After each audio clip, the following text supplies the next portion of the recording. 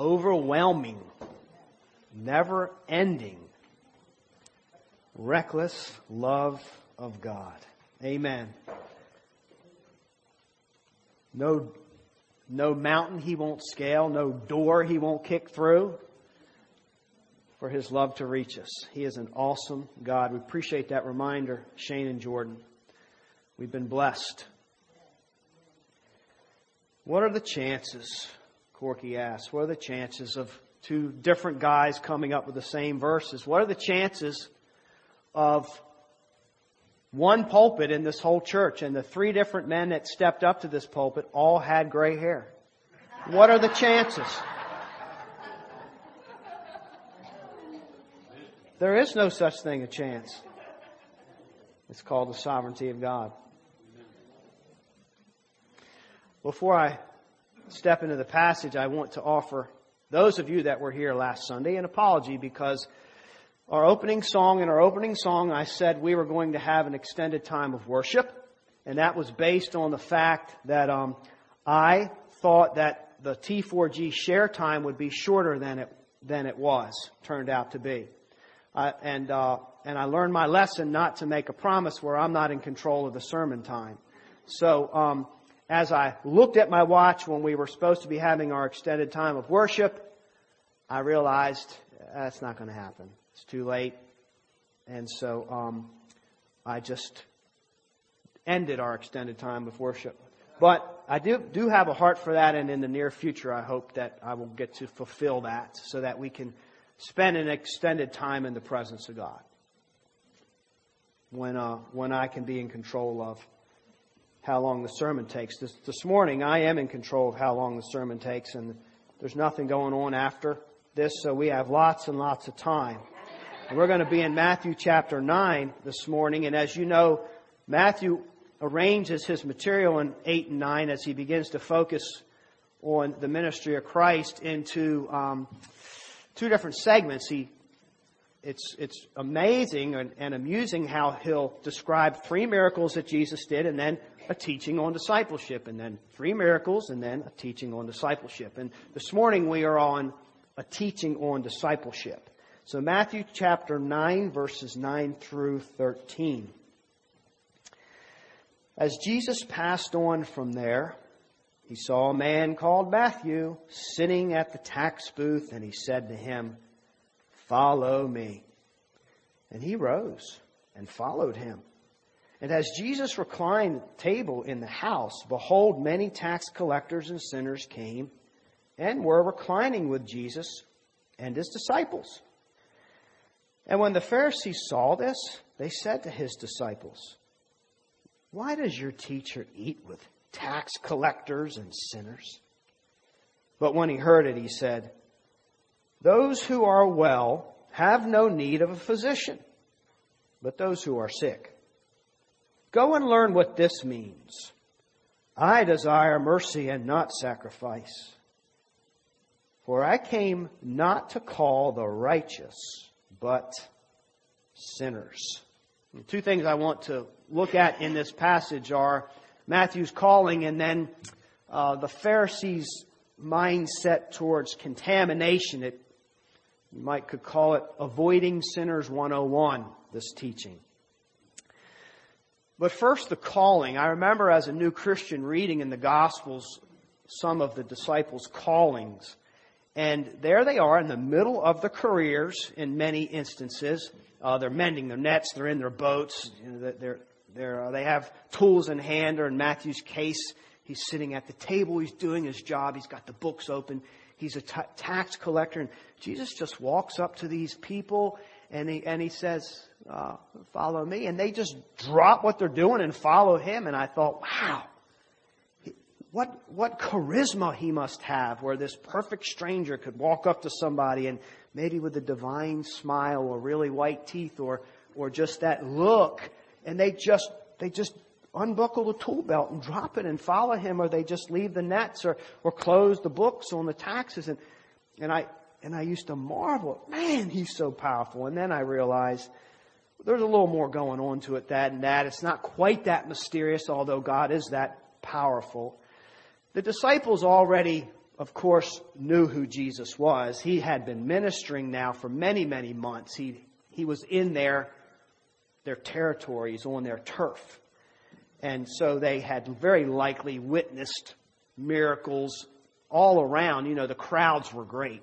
So great. In the last message, I believe, Jesus had to go across the lake to kind of escape these crowds and minister in another place. So word was already out.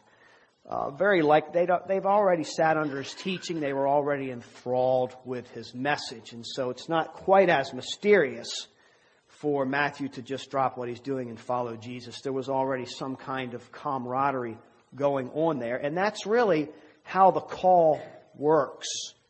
I mean, they were as suspicious as we are. If somebody walked up to you and you in the middle of your job and said, could you follow me? Are you just going to stop what you're doing? Or are you going to think, wait a minute, who is this? What are they about? Is this safe? Can I afford to miss the work, my paycheck? And, you know, a lot of these things would go through our minds. But it didn't go through Matthew's mind all at one time, because things have already been going through his mind, as well as anybody else that has been called to follow Jesus. The Holy Spirit was already at work. I like what Timothy Keller says. He says, Christianity is not something you take up, it's something that takes you up.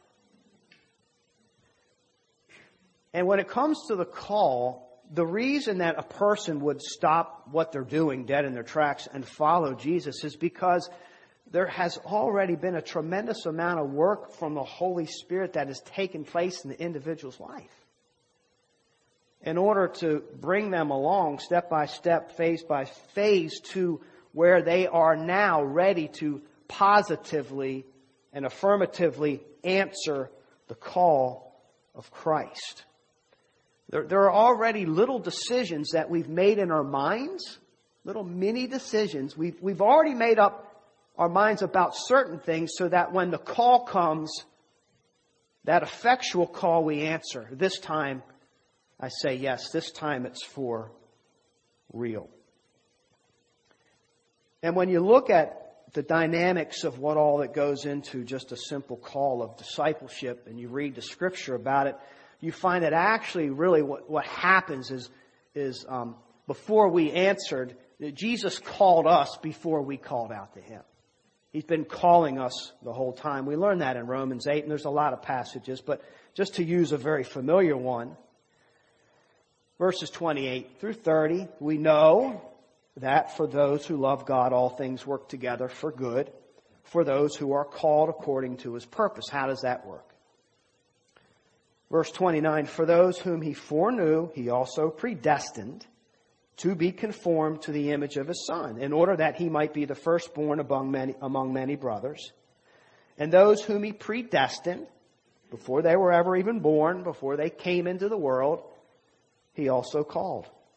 And those whom He called, He also justified. And those whom He justified, He also glorified. And a lot of scholars call that in Latin order salutis, the order of salvation.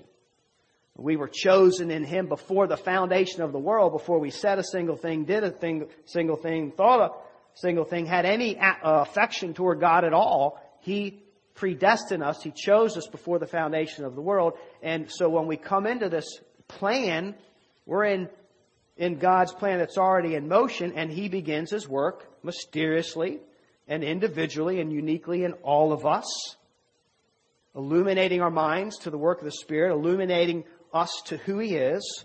So when the call goes out, we answer. There comes a point in time where we will answer that call. So you have the predestination, the calling, and then, of course, justification, sanctification, all the way to glorification.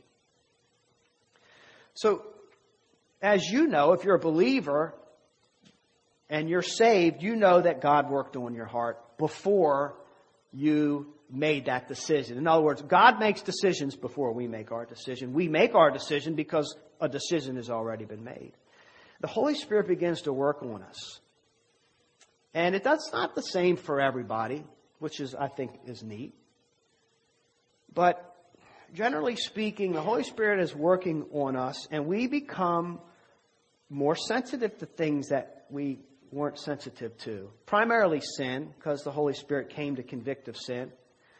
And if God's Spirit's working on us, all of a sudden wicked, evil things that we used to just not have any problem with now stumble us a little bit.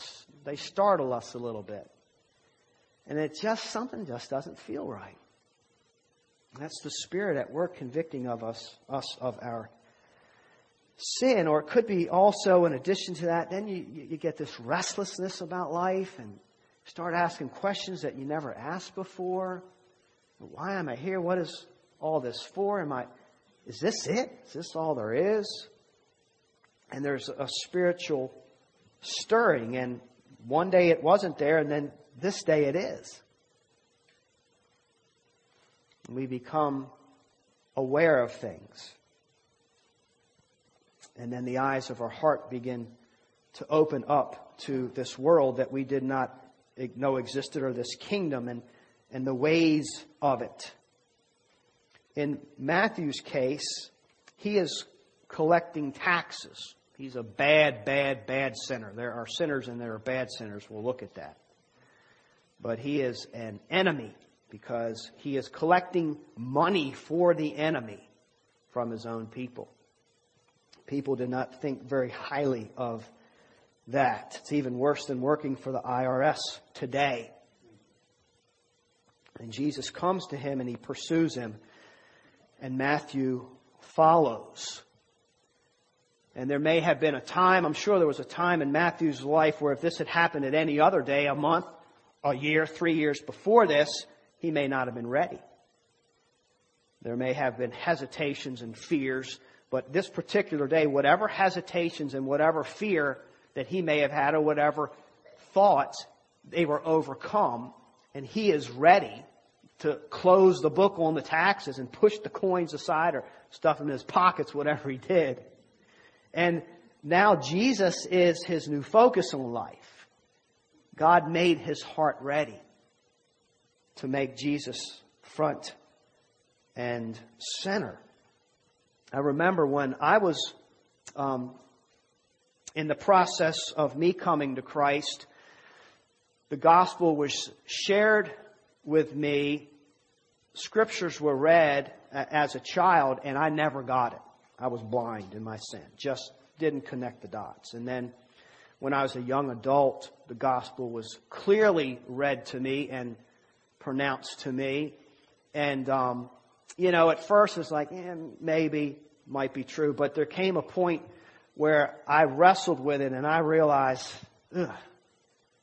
wow, that scripture is true.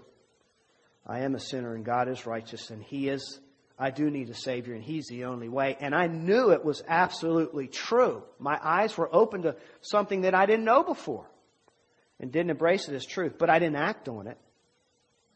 But God brought that step into my life.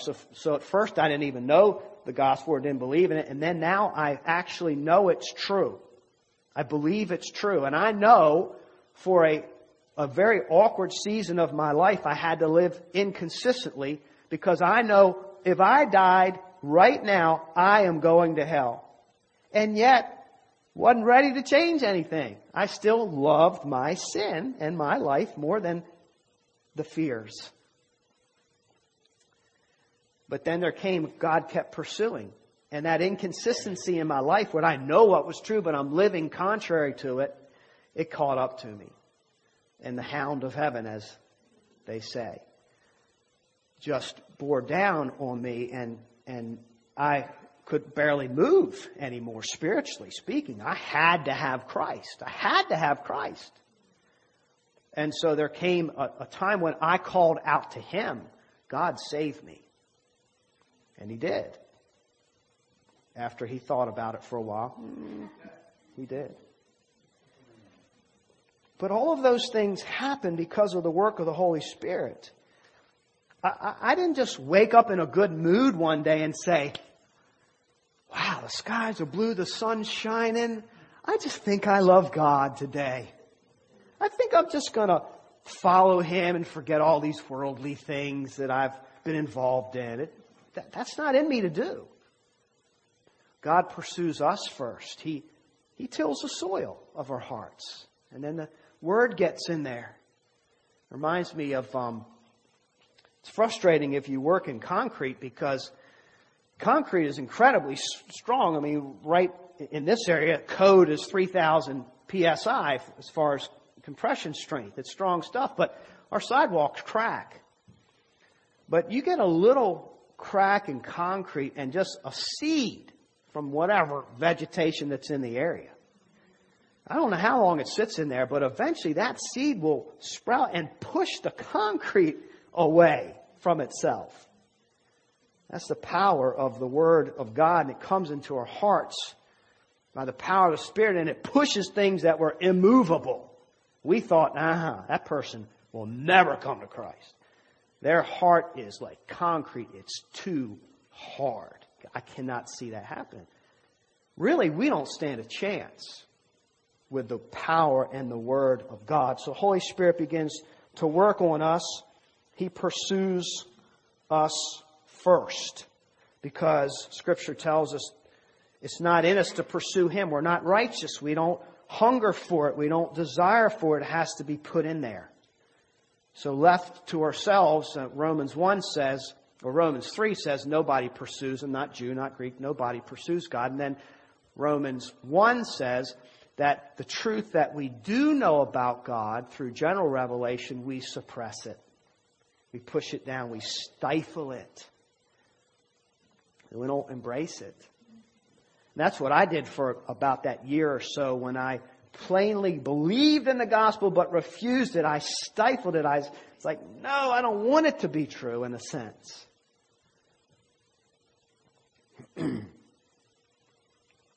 We reject Him. But eventually, because of God's grace, the light comes into the darkness. Because of God's grace, we have that thought that was a good thought. We had a good thought about God. We had a right and accurate thought about God because of the grace of God. And then Paul tells us in Ephesians that in order to know God rightly, you have to have faith. We don't have it in ourselves, but Christ gives it to us as a gift. It's not in there. I'm going to put this obedient faith into your being. It's my gift to you. It's God's gift. It's a grace. We didn't do anything to deserve that gift. He didn't say, I see you're trying so hard. You love me so much, but there's just one thing missing. It's, you don't love me. I love you. You don't pursue me. I pursue you. You don't deserve this. I give this to you as a gift, and it's believing, obedient faith. This is what you need to come into my kingdom. And Paul says He does it that way so that we don't boast. What would we do if we thought it was of ourselves? God would be small and we would be big. And just so we know that God is big and we're small, not by works, it's a gift so that no one may boast. And so this particular day, and I've heard people know that the call of Christ is out there after their hearts, and their answer to Him is, not today, Lord. Not today. The call's there. I hear it. I get it. But not today. Not me. But then there's a time where the same call, the same truths, the same gospel go to that same obstinate heart. And it is, yes, today, God. Today I want you. Today I will follow you. Today I'll drop my tool belt, whatever it takes. Because Jesus is the priority now. So God works in these ways. Another way to look at it is a lot of times He makes us aware to the things on the outside. You might have heard a song that ministered to you on the radio. You might have accidentally been tuning in for stations and a sermon comes and you're like, whoa, I didn't mean to hear that, but what? Or just accidental things that happen in life get our attention. You walk out, you walk away from an accident. And you look at the mangled vehicle and you think to yourself, man, I don't even believe in God, but this can't be an accident. there must be something out there that is powerful and apparently gracious or loving, because what am I doing on my 2 feet? This kind of stuff happens all the time. It happened to me before I came to Christ. I was reckless. It wasn't reckless love like God's. It was reckless sin. And I mangled a few vehicles. Don't drink and drive. You ever hear that before? And there were times I would walk away from a mangled vehicle with just some blood and think, man, you look at that and then you look at me and the two don't match. There's just no way. You don't have to be a scientist or mathematician to figure out that there are things that just happen that are out of this world, and that's why it happened. I just recently read, as a matter of fact, last Easter, came upon this little article in Fox News.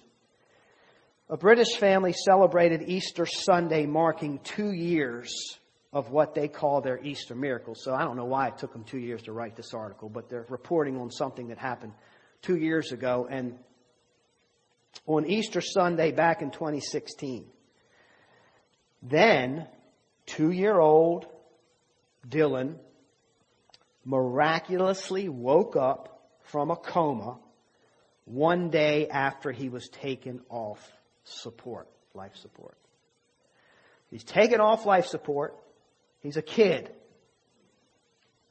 You know, his parents are on pins and needles. You shouldn't have to make these kind of decisions. He's a kid. He's taken off life support. They're expecting him. They're waiting for him to die. And the next day he wakes up from this coma. Now here's what his mother said. I am not massively religious, but I did think it was a miracle. So there you have it. Here's a person. I'm not even really religious. I don't even know if God exists. He may not. He's not really important to me and my life. But what just happened? This is a miracle. So now she has to wrestle with her inconsistency of, I'm not religious. I don't believe in these things. And yet those things that are out here just happen in my little speck of the world, in my life. And we got to reconcile. So God does these things in our lives. And He opens our eyes to the inconsistencies. It's the Holy Spirit at work, drawing us, wooing us, because God loves us so much. And then what happens is that the life that you begin to see on the outside, the otherworldly stuff, and you think, wow, whoever's out there, they're doing a good job, and they must be really able and to control this situation where I can walk out of this mangled car. Or somebody fell several stories and they should have splatted like a bug on a windshield, and they get up and walk away from it. Or parachutes don't open. These kind of things happen. And then you start to think to yourself, whatever's out there, I want it in here. It's nice out there, but I want it in here. I want that person to be in control of my life. In here. I want him to manage these things. If He's in charge out there like that, if He's that good, He's that powerful, He's that loving, I want Him in here, that good, that powerful, and that loving in my heart. And when you come to that point, you realize that Jesus must be central. That's how you answer the call, because you're having to give things up and put Him in the center. Front and center. He's the new priority. He was the new priority for Matthew. Everything else, we used to suppress God and the truth, and now we're pushing away the worldly things so we can keep God up front. Everything else takes a back seat. That's why, there's times in our lives we drop the tool belt and close the books. It's being called, and it's when the new life of discipleship starts. There used to be this device, and for you young folks, you won't have any idea what I'm talking about. There used to be this device called a pager. And this was before you had your cell phone and your whole life in this little device called a phone. Now you get calls, you get texts. I mean, there's so many ways for us to communicate. But there was this, way back in the dark ages, all you had was this little device. It was a pager. It buzzed or beeped or whatever, so you could go and find a phone to call whoever it was trying to get you. And sometimes it would have the number that wants to reach you in it. So you could get in your car and drive to a phone booth, whatever you had to do to find a phone. Now you got it right here. But people are still on call. But when you're on call, and I remember there's people in here that have been on call. I mean, Doc Wine has been on call, and he's had to excuse himself from church or something at times to see who is this, what's the emergency. Corky's been on call before. The sheriff's department's after him in the middle of a service or something, and he's got to answer it, and he goes and finds a phone or whatever. And to be on call means that you are available 24/7. And sometimes it means you might be right in the middle of a family dinner, and then a pager goes off, the phone goes off, and it means you have to say, I'm so sorry, please excuse me, but I've got to answer this call. It could be in the middle of the night and you're sleeping and you're already sleep deprived. But you get the call and you got to wake up, you got to answer it. You have to see who it is or what they need because you are on call. Sometimes the pager goes off in our heart and it's Jesus. And if He's front and center, you got to answer it. I mean, you got to go see what He wants. You got to go see what's the emergency or how can I serve you? It's the same idea. It's that call. This morning, He may be paging you unto salvation. You might be sitting there thinking, I'm not a believer, and I'm at that stage, perhaps one of the stages where Pastor Paul was, where I don't even want to believe, or I do want to believe, but I think the gospel's real, but I haven't embraced it yet, and your heart could be pounding because Jesus is calling you. And I pray that you would answer that call this morning. Answer it in the humility of your own heart and let us know after the service. Hey, while you were preaching, that's the only interruption I accept during sermons is if you get saved or your heart transformed. Teasing. But answer that call. Perhaps God's, once you get called, He continues to call us, doesn't He? He's calling us from this place to this place to this place. Now come over here. Now come over here. It's this constant, because it's discipleship. It's following.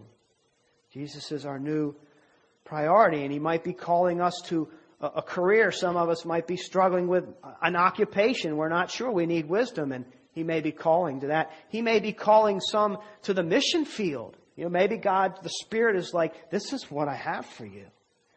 Answer the call. He may be calling some and preparing some for ministry, whether it's pastorate or music, whatever it is. Answer the call. It's an obligation. You're on call. Jesus is your new priority. And I like how Jesus says, follow me. It's so personal for God. He doesn't say, here's my book of rules, read those and follow them. My system. It's so relational. It's so personal. Follow me. Watch where I go. Watch what I do. Listen to what I say. Feel my touch, my affirmation.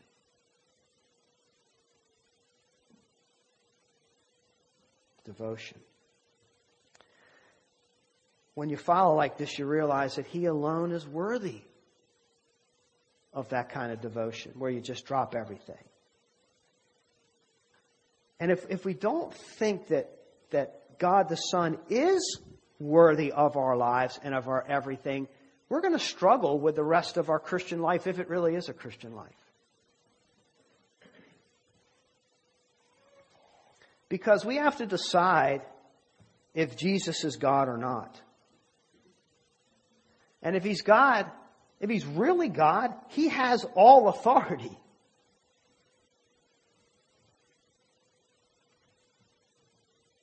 absolute authority.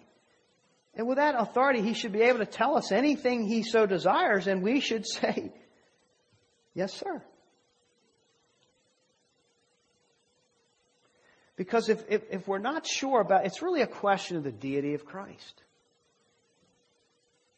Do we believe He's God or not? Because if we're not sure, then what in the person of Christ, then what we start doing is we start picking apart His teachings.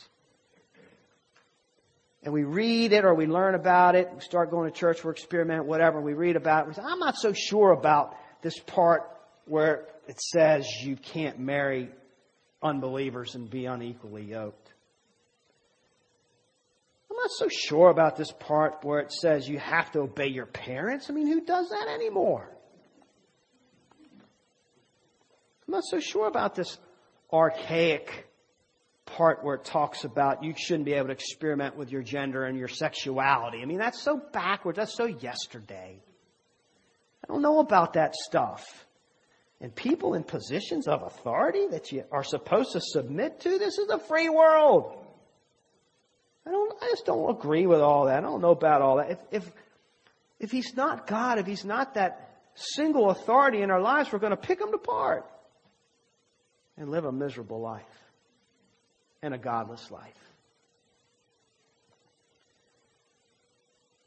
But if He is who He says He is, I mean, we just looked at just 3 miracles. He has power over nature. Jesus. He talked to it. The particles, the molecules, the dark clouds, the roaring oceans, and said, stop. And it stopped. And then he heals this. He has power over physical body that He created. He heals a leper. He heals blind people. There's no possible way they can get better. He touches them or He speaks. He raises people from the dead. Did we do that miracle yet, or am I getting ahead of myself? We did that last time, didn't we? I'm getting ahead of myself. He's going to raise a girl, 12-year-old, Jairus' daughter, from the dead. He goes and touches her. She's dead. She's cold like my hands are right now. Because it's freezing cold in here. She's dead and, man, they're having a funeral. And then He has power over the demonic, which, talk about scary. Now that scares me. This idea of something out there that's so powerful that might creep up on me or get into me or just influence me, and it's more powerful than I am in a way, and that creeps me out. But he just speaks to the second, I guess it's accurate theologically to say the second most powerful thing in the world, maybe. But doesn't even hold a stick because Satan's on a leash. But He speaks to things that leave us so vulnerable and helpless and powerless. And He just, with a word, be gone. Hebrews says He upholds all things by the word of His power. Now, when somebody like that says something to us, we're crazy not to say, like Mary, let it be done. Let it be done. You're God. It was crazy what God asked of Mary. Crazy. And in her little mind, sweet little thing said, okay. We're crazy not to do what God says to do. If Jesus really is God. It's absurd. It's irrational. It's illogical not to just obey Him.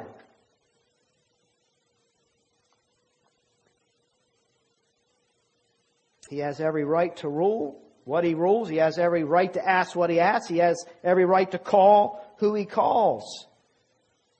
We just have to decide for ourselves, who is He in our lives and what are we going to do with Him? That's the big question in Scripture. Jesus is asking people, who do they say I am? Who do you say I am? Because how you answer that question determines the fate of your eternity. And everything from now to then. That's how the call of discipleship works. First, we believe that Jesus is the sovereign. You believe that He's the authority, everything else falls right into place. You don't have to have your theology all worked out first. Because when Jesus is Lord, then you read His Word, then your theology comes worked out. But it works itself out. But if you're trying to work all this other stuff out and Jesus isn't sovereign and doesn't have authority over your life, it's just not going to go very well. Jesus is God. That's first. That's what we follow. We follow this person. We're not following our emotions. We're not following our feelings because they run out. We're following the person, the Son of God, Jesus Christ, the Savior. We cling to Him. And Scripture says that Jesus has more good plan for us than we could ever even imagine. We think we are good managers of the pleasure aspect of our life. I know how to self-indulge. I know really what to give myself what I like. And Scripture says, actually, God has more good for you than you ever thought could be possible. And that's why we read in the Gospels these little passages that boggle us, like when that one woman gets down on her knees, and she pours this very, very costly perfume on Jesus' feet. I mean, just totally recklessly wasteful. And the disciples are like, "Whoa, man, that stuff is gold. Just poured it all in one place. This is enough to last a lifetime." And she's down there. She just poured it all out, and she's wiping His feet with her hair. Because in her mind, man, this is God. This is God. This is my Savior. I can't think of a better way to spend anything in this world than to give it to God and use my hair. It's God's too. I'll use that, and I'll wash His feet. Makes perfect sense when you see God like that. When you don't see God like that, we get all uptight. You want how much money? How much will it cost to do that? Well, no.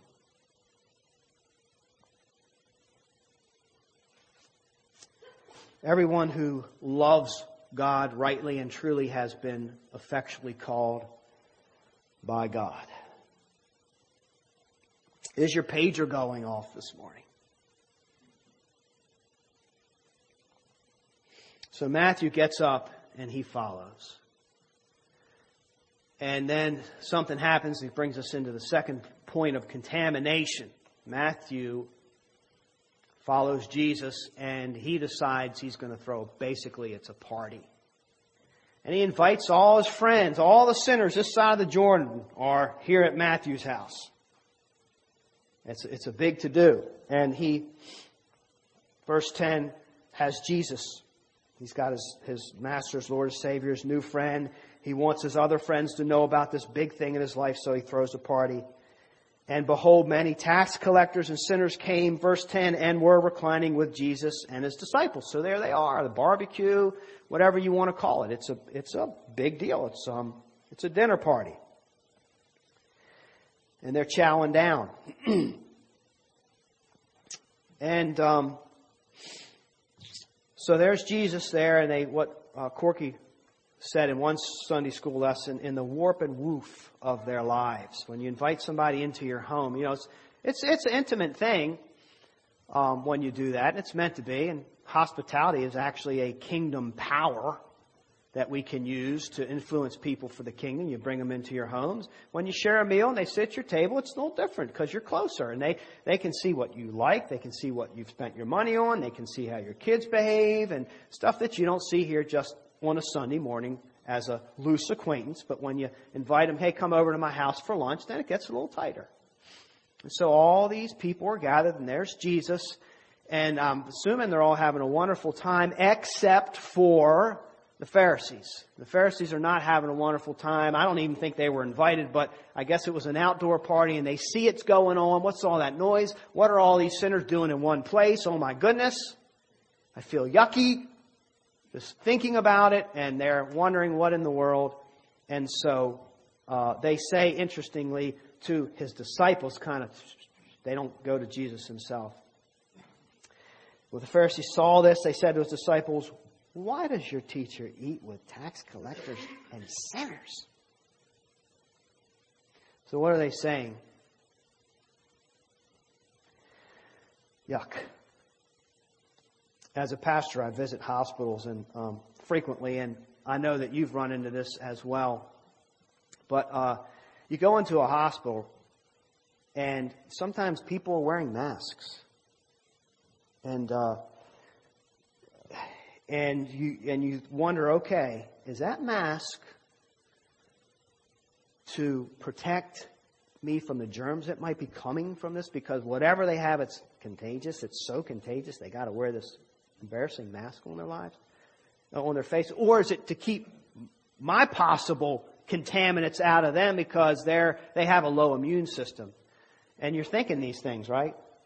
And then you get into an elevator, and it's not them just walking down the hallway, but now you're in an elevator and they got this mask on, and you're thinking, I don't know which one it is, but I'm going to play it safe because whatever disease they have, I don't want it.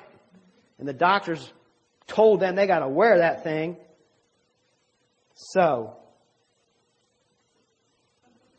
I hold my breath until I pass out because I don't want to breathe it in. The way the Pharisees looked at this, the way it works, is that in life you have two groups of people. You have the righteous. And the righteous are those that obey the law. They live according to God's law. They're the righteous. And the Pharisees are the kings of the righteous club. They're the leaders of the righteous people. They help people in their obedience to the law. And then the other group is the people that they're the unrighteous, they're the sinners, they're the people that do not obey the law. And that's the dichotomy there. And the problem is that you don't want to get too close to the people that don't obey the law because you might catch it. You might catch their disobedience. So they didn't just think of it in physical contamination. It was moral. It was spiritual. That's the way they thought. You don't want to be around. You don't want to get too close to the disobedient because you might be defiled and made unclean. And you just spend a lot of time, most of your life, staying clean. It's hard work. So don't ruin all that hard work and just go into the presence of an unclean person and then you're defiled. That's how they thought. So is that right or not? I mean, before we jump on the Pharisees, and boy, the Pharisees are such easy targets in Scripture. But before we jump on them, is there any truth to that or not? Well, yeah, there is. There is some truth to this idea about healthy boundaries with people that don't obey the law. Proverbs says, don't let sinners entice you. Don't get near the gateway stuff. If you're tempted, you got to know your hearts. Don't sit there and just wait for yourself to be tripped up. And then Paul says in 1 Corinthians 15, what scripture do we hear from our parents constantly growing up? Bad company corrupts good morals. No, you can't go over to their house. Bad company corrupts good morals. No, you may not watch that movie with those people. So yeah, it's in Scripture. And we know community is strong. Friendships are strong. And you have a tendency to want the things that the people that you spend the most time want. You have a tendency to start thinking like the people that you spend the most time with. You're kind of giving part of your life to them. So community is tremendously important. It's undeniable in Scripture. God uses community to bring light into the darkness.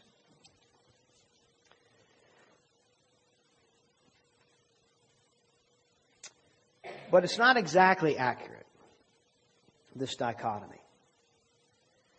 Because Jesus plays their game here in His response. They see themselves as the righteous one, they're the sinners, and He says to them, I came not for my interpretation.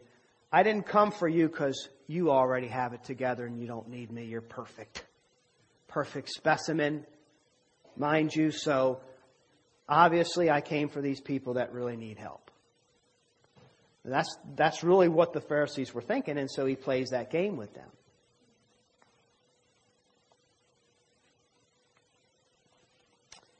But then he turns the tables a little bit. And he says, go and learn what this means in 13.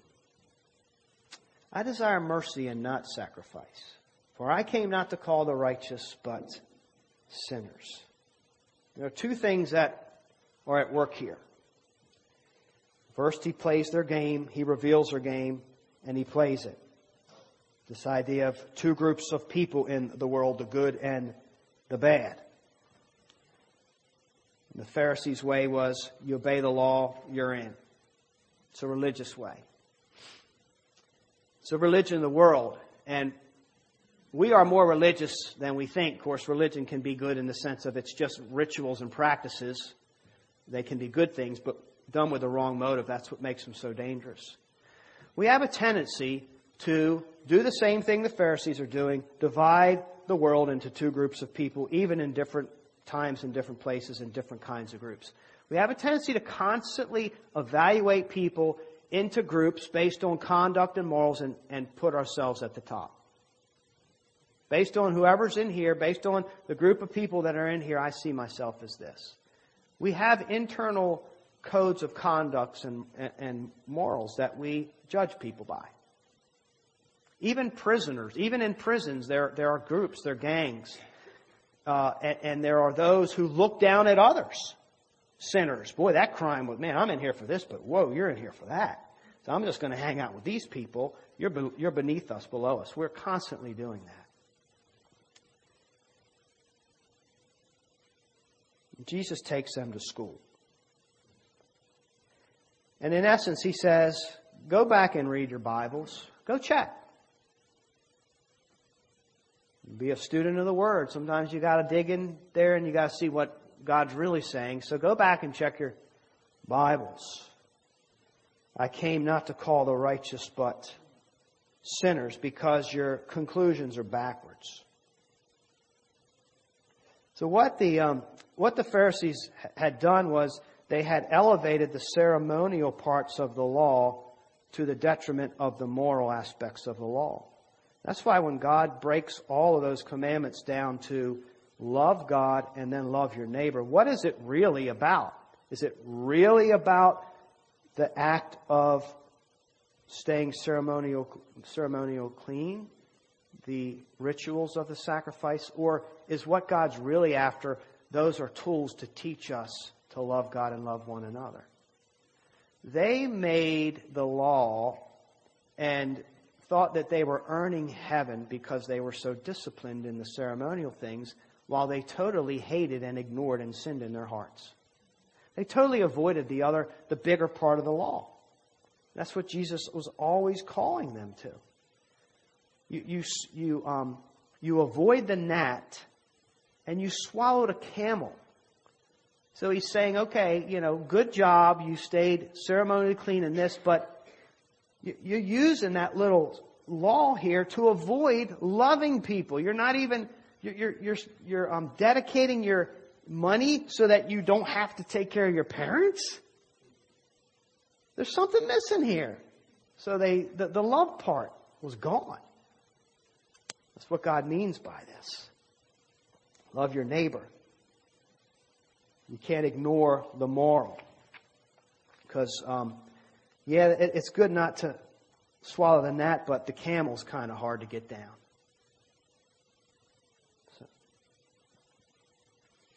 So that's the ugly truth in this passage about how we have a tendency to think that we're better than others and to divide the world into two groups. It's some kind of moral code that we use, but really, in the end, it's this. There are those that humble themselves before God, and there are those who don't. That's the dichotomy. There are the saved and there are the unsaved. We're all beggars trying to get the bread of life. You have to be careful about how we look at each other. That's the ugly truth. But there's a beautiful truth here that I want to close with. They think that coming into contact with the unclean, you're going to catch the disease of the immoral.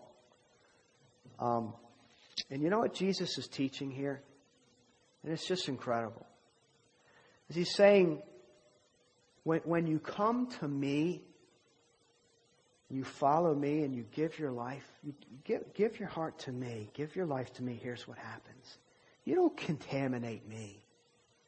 All that sin and all that filth, I infect you with my holiness. I infect you with my beauty, with my purity. You don't infect me. Keller says, anything and anyone I touch, speaking of Jesus, anything and anyone I touch, anyone I connect with, anyone I have a relationship with, no matter how defiled you feel. Hear these words, please. No matter how defiled you feel yourself to be, no matter what your record, no matter what you've done, no matter how ashamed you are of yourself, no matter what has been done to you, no matter how stained, no matter how you feel, no matter how ashamed you are, no matter how guilty you are, no matter how defiled, I make you instantly clean. That's the good news of the gospel. That's the power of God unto salvation.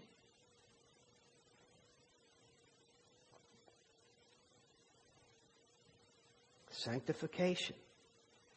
And He makes us holier, holier, holier, holier, more and more pure. And He purifies our thoughts and our actions. And He draws us to Himself. And we look more and more like Jesus. That's sanctification. That's what we're all supposed to be doing as Christians. God owes us nothing. But Christ has come for us. He's extended the invitation. He's calling for us in that Revelation chapter 3 verse about, here I am, I stand at the door and knock. If anyone hears my voice and opens the door, I will come in and eat with him, dine with him, sup with him. Man, there's that intimate fellowship right there. I want you in my life. I don't want to keep you out here where you just know a little bit about me. Come on in. I want to come into your life. What are you thinking about? What are you using your money on? What's draining your heart down? He wants to share His holiness and His goodness with them. It's an invitation to share our lives together over a meal with Christ. There's a song, I think, that if you guys want to come up, there's a song that fits perfectly, I think, with this call here. By Elevation Worship, called "Oh Come to the Altar." And we're going to play it and sing it just to give an opportunity in your hearts, where you are, in your hearts to commune with God. And to apply whatever the Holy Spirit is speaking to you. But here are the words. And if you listen to Christian radio, you already know it. But are you hurting and broken within? Overwhelmed by the weight of your sin? Jesus is calling. Have you come to the end of yourself? Do you thirst for a drink from the well? Jesus is calling. Oh, come to the altar. The Father's arms are open wide. Forgiveness was bought with the precious blood of Christ. Jesus is